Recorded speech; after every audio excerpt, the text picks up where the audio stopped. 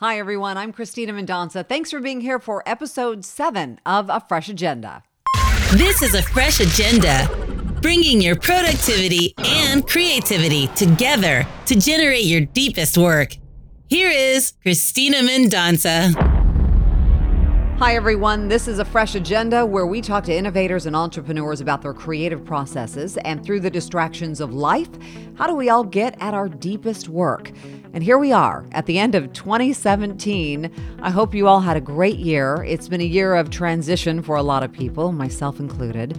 I'm simply amazed at how many people don't know that I've left my last job. It's amazing. I'm still getting emails and I still meet people on a daily basis who think I am still on the news every night.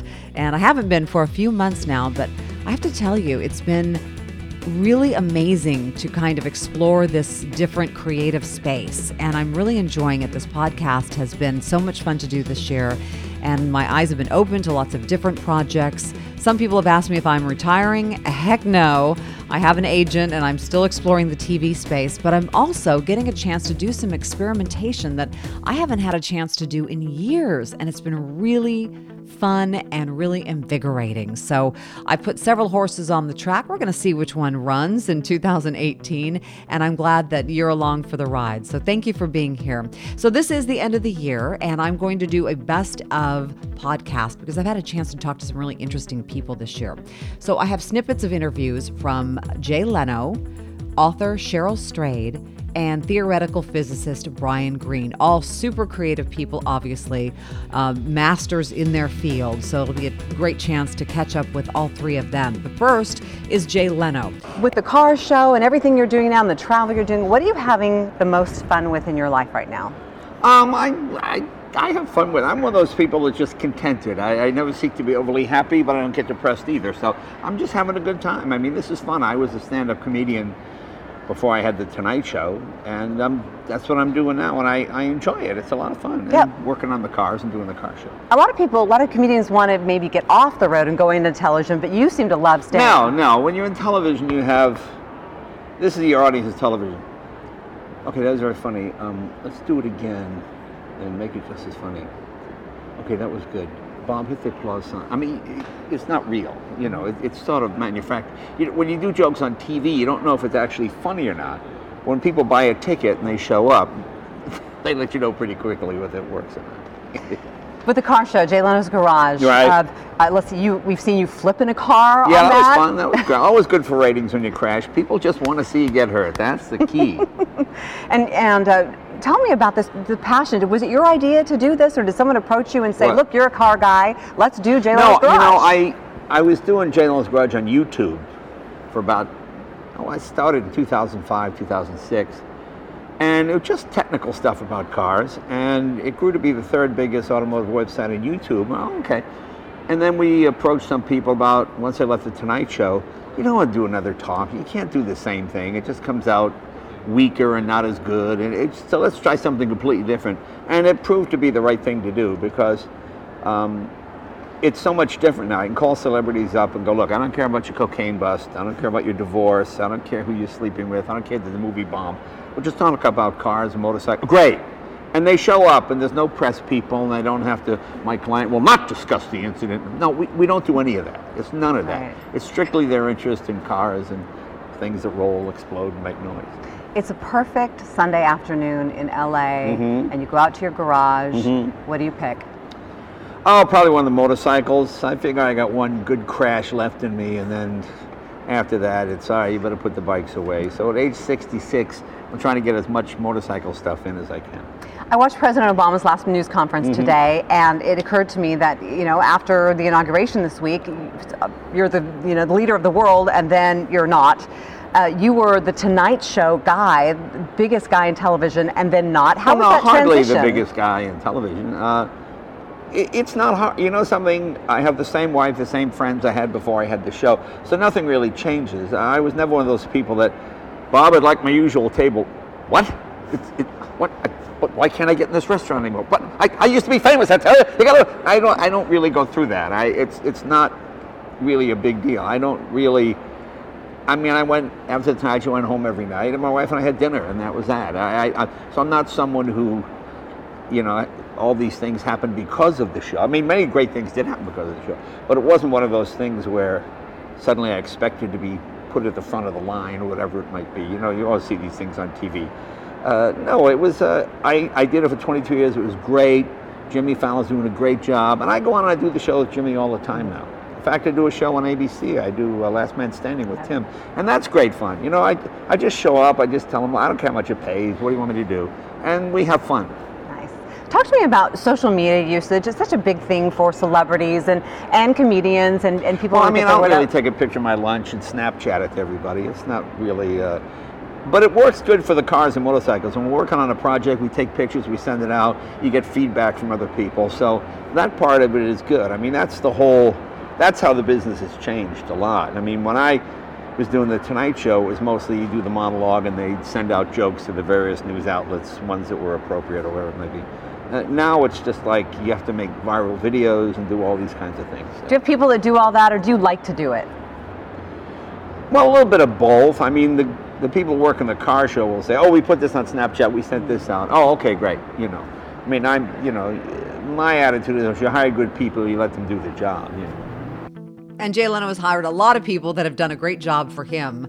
The car show is just so much fun to watch. Last Man Standing was canceled, but he has other projects in the hopper now, and he's really just kind of a poster child for reinvention after The Tonight Show, the biggest gig in television, and has gone on to do all sorts of other things and is really enjoying his reinvention. And he's back on stage, too, doing a lot of stand-up.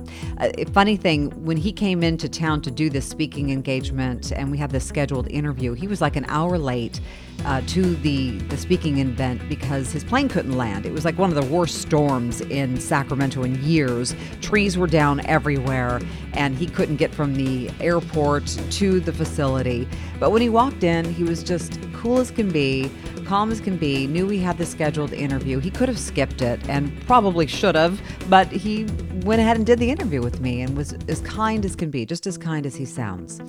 So next we're going to talk to Brian Greene. He's a theoretical physicist, and he is a Columbia University professor, has been for many years, talks about big issues, things like multiverse and string theory.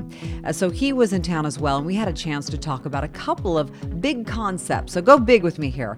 We're going to talk about string theory and time travel with theoretical physicist Brian Greene. You're the guy for explaining string theory in the easiest way. I mean, the basic idea is trying to realize a dream that Einstein himself had, which is to find the theory that might describe everything in the universe, the big stuff, the small stuff, and everything in between. Now, Einstein looked for it but never found it, and we think we may possibly have that theory in our hands today. We just have not been able to test it yet. It's so complex that we don't know if it actually describes our universe, but at least on paper, this theory seems to do what Einstein wanted it to do. So you start with atoms, Yep. and then you work your way down to the protons and You keep on going. neutrons and then quarks. Quarks are inside of those, exactly. Okay, and then the filaments that perhaps are part of string theory. That's right. So the conventional idea is exactly the one you're saying. You've got atoms. Atoms have a nucleus with neutrons and protons. You got the quarks inside of those, just like you said. And that's where the conventional ideas stop. String theory proposes that there's another layer, another Russian doll, if you will, inside the sequence that we haven't yet found experimentally. But the theory is that the new ingredient is a little tiny filament. Looks like a piece of string, vibrating in the heart of all matter. And the different vibrations of the string give rise to the different kinds of particles that make the universe so rich. Are we even close to the technology that would be able to detect something like that? Probably not. Probably not. And I don't say that with glee. Some people say, oh, you love that. There isn't technology to test these ideas because you can't be proven wrong. That's so silly. You know, you go around once in life. You want to be working on something that's true, that's correct. We want to experiment, but these filaments, if they exist, are probably so tiny that we need machines that are far more powerful than anything we currently have to be able to probe such tiny, tiny distances. Another concept you talked about in one of your videos that I think a lot of people would find fascinating is the concept of time. And perhaps it's not the river flowing that we all think it is, but that everything that has ever happened has already happened. When it comes to time travel, Einstein himself laid out a blueprint for how to do it. This is not science fiction. If you want to travel to the future, he told us what you do. You build a spaceship, you go really fast out into space, near the speed of light. It's hard to do that, but that's technology, not physics. But you go out very fast and you turn around and you come back. When you step out of your ship, you may have aged 1 year if it was 6 months out and 6 months back, but on Earth, 10 years may have gone by, or 100 or 1,000 or 1,000,000 or 1,000,000,000, all depending on how close to the speed of light your ship actually went. When you step out of your ship, you will step into the future. There is no scientist alive who knows what they're talking about who contests this. This is how the world, the universe actually works. Is there anything that scares you about what you might find out? For instance, I just read an article this morning in which Stephen Hawking was talking about AI and how, to him, that's kind of a frightening dilemma for humans to try to control that and not be overtaken by it. I mean, I think of like the movie The Matrix. Well, I think I'm an optimist at the most deepest level. I think that there are many rich and puzzling, mysterious, provocative ideas that come out of science. But I think ultimately we as a species figure out how to make it all work and to go forward in a way that is sensible. So we may have hiccups here and there, but ultimately I have confidence that we're going to come through just fine. And if a guy that smart is confident and optimistic that we are going to be able to live in harmony with technology, well, I'm on board.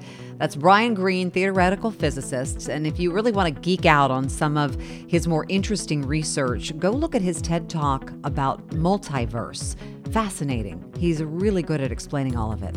Okay, so we have talked to someone from the world of entertainment and someone from the world of science. Let's hop over to the literary arts and talk to one of my favorite authors, Cheryl Strayed.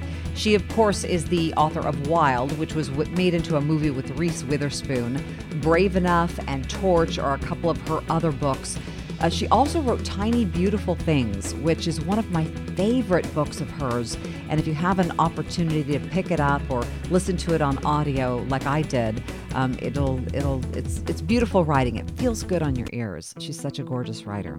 All right, so I had a chance to talk to her about a couple of concepts from a writer's perspective. One called binge writing, and then her use of talisman as she crafts her stories. So here's my interview with Cheryl Strayed. I want to talk to you about the concept of binge writing. I've interviewed Michael Lewis and Stephen King, and they talk about spending specific time every day writing. And when you started talking about binge writing, it spoke to me and I think a lot of other people. Yeah. Talk to me about how that works for you and why it works for you. Well, binge writing is just like it sounds. You write for long periods of time, but not necessarily on a regular schedule. And that's just worked better for me in so many ways. Certainly as a mother, because I do have 2 kids who are 11 and 13. And, any parent knows that the kid's schedule comes first. And so I don't have the life over these last, 13 years where I could say, no, every day I'm writing for this many hours and no matter what happens, that's what I'm going to be doing. I just don't have that luxury. But it's even deeper than that. Before I became a mother, I tried to do that sort of thing. I'd been told so many times that a real writer writes every day. I mean, that's something you hear really often. And I always felt at odds with that because my creative flow works in a slightly different way. I am far more creative in a sort of immersive way where I go all the way in, really deep. And once I'm there, I don't want to leave. I want to stay in there. And so, that might be a day, it might be a week. Before I had kids, it might be a month. That I would really be, sort of like a dog with a bone on that project. And then I would be done with it. And I wouldn't feel the need to write for a little while. And that didn't mean I wasn't a writer. It just meant my creativity worked differently. And so it was really liberating for me to just say, hey, this is the way I do it. I think it's great that Stephen King writes whatever by his schedule. I think that as in writing and as in so many things in life, there is no one way to do it right. As long as it works for you, you're doing it right. When do you feel that sense of flow people talk about? When you feel like the conductor of some kind of internal orchestra that's really working for you. Is it as soon as you sit down, as soon as you close that door and have silence, or as soon as that next sentence pops in, or do you have to be a few pages in? Oh my goodness, it's never as soon as I sit down. In fact, as soon as I sit down, I often think, why am I doing this? I can't do this. I'm not going to succeed. This is hard. Maybe the floor needs to be, mopped instead, right? I mean, I think part of my process is that anxiety, that resistance, and that desire to escape into almost anything else. But what I've learned is that you just have to stick with it. You have to keep faith with your work and to say, I'm going to push through that anxiety and resistance. And when I do that, I will reach that flow, and I will reach that time in the making of the story or the essay or the book where I don't want to do anything else.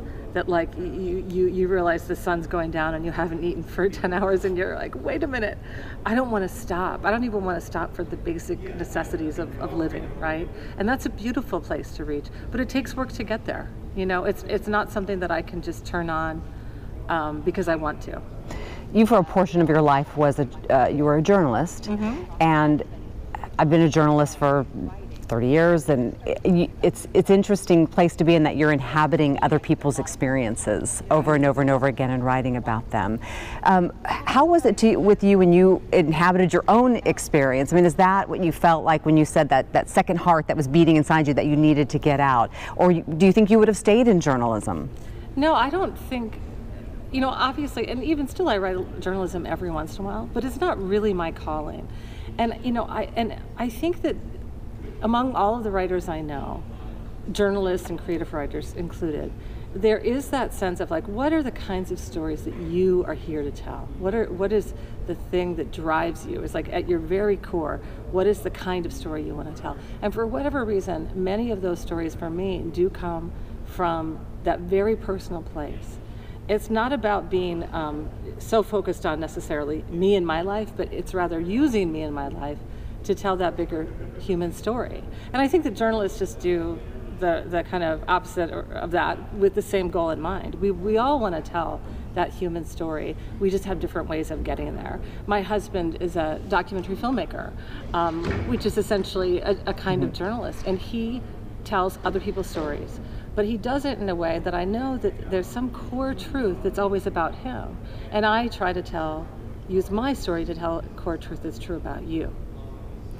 I know you teach writing as well, and one of the interesting things I heard from you in a podcast was your discussion of talisman and the importance of talisman in writing. Talk to me a little bit about how you use that with your students and how you use it in your own writing. I think that so much of writing is about noticing, paying attention, and using the world around us to tell the story of our character, or if we're writing about ourselves, ourselves. And one of the greatest tools is to pay attention to the physical world, and especially the physical that we attach literally to our bodies. We're both wearing wedding rings. That's a cultural talisman. Without talking to you, you and I know something about each other that we have in common, and it's only through a physical object. If you and I hadn't said a word to each other and we saw each other across the room, we would observe that about each other. And then there are personal talismans. There are things, only I know what this ring on this finger means to me, but it's a story. I could tell you the story about it, and I know that if I asked you to do the same, I bet there would be something. There would be a story attached to something you're wearing.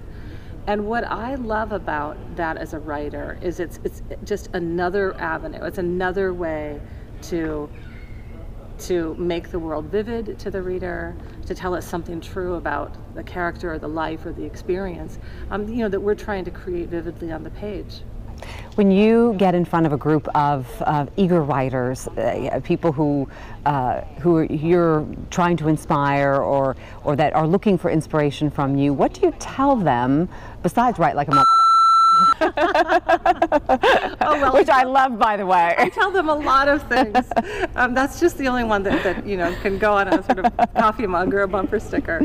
What do I tell them? That's such a long there's such a long answer to that question. But, one thing I want to say that's really, I think, important, or a key component of my teaching, is that I don't try to inspire people. When I was writing all of my books, people say to me, I'm so inspired, especially Wild. It's so inspirational. And I didn't set out to inspire people. I set out to tell the truth. And as a writer, and I mean that, you can tell the truth in fiction too. I mean, again, that truth of what does it mean to be human. And I think that when I'm teaching, I also try to do that. I try to help people be brave enough to go to those deepest places. And if they end up feeling inspired by that message or that encouragement, like I'm glad of it, I'll take it. But I don't set out to try to do that. And I think what's interesting about that is people are inspired by being given permission, essentially, to be courageous in ways that often we're told not to be. We're told, don't write about your flaws, actually show the perfect face. Don't write about the mistakes you made. Don't write about the times when you felt ambivalent, when you really should have been sure, or, all of those things we tend to keep in the back. Writing is about welcoming them forward, and I think people end up feeling inspired by that liberation. One thing I ask all the guests is, with how ubiquitous social media is, it is in some ways stealing people's focus and their deep work. What do you do in your own life to put that in its place, and how do you teach your children to put that in its place so you can achieve that deep focused work? It's so hard. I'm still trying to answer that question for myself as a person and as a mother. Because absolutely, I've seen that with my kids. They are preteens now. They've just recently, in the last year or so, gotten their own iPhones, and I see the number of books they read goes down because it's they spend more time reading that screen, looking at, doing whatever we all do on the screens, and I see that in my own life too. And I think it's as with anything, that we need to be conscious and moderate, and every day make that choice. What is it that I want to do with this hour? Maybe it's spend that whole hour on social media. I don't think that's inherently bad, but if you're doing that every hour, there's something wrong. And I've had to bring that in my own life into consciousness, to just be more awake to what I'm choosing to do and why. Finally, what are you working on now? What are you thinking about, writing about, mulling about, writing about? I'm writing another book. I'm writing a memoir, and I really always hate talking about, the book I'm writing, because it always sounds silly and stupid, and then whatever I say it's about, it won't be, in the book or something in the final cut. But I will say, it's about me, which, but it's really a deep exploration of some of the questions that I've been grappling with in my adult life. In answering that question, how do I make a home in the world? I'm somebody who lost my home and lost my family at essentially the moment I became an adult, at that crossroads. And I'm 48 now, and I've made a home in the world. I've made a new, family and a new life. And so it's a lot of, I'm exploring those journeys and those questions in the book. Oh, I look forward to reading it. Thank you. Thank you very much for your time. Appreciate it. It was wonderful talking to you. Great way to end the podcast, and a great way to end 2017. I hope you enjoyed listening to Jay Leno and Brian Greene and Cheryl Strayed as much as I enjoyed interviewing all of them and putting this end-of-year podcast together. Reach out anytime at ChristinaMendonca.com. That is my website, is my main channel. You can also find me on Twitter and Snapchat and Facebook, of course. Also Instagram and LinkedIn. So I'd love to hear from you. I'd love to hear about how you're getting creative for 2018 when it comes to your business. I talked to Gare Maxwell, a reinvention expert, in one of my previous podcasts, and he talked about how all companies, no matter what you're selling, no matter what your service, needing to be omni-channel. We all have to be omni-channel and out there and talking to people, because that is the source of new ideas, new creativity, and for all of us to be able to live on the cutting edge of our industries. So please reach out when you can. I'd love to hear from you, and let's stay connected.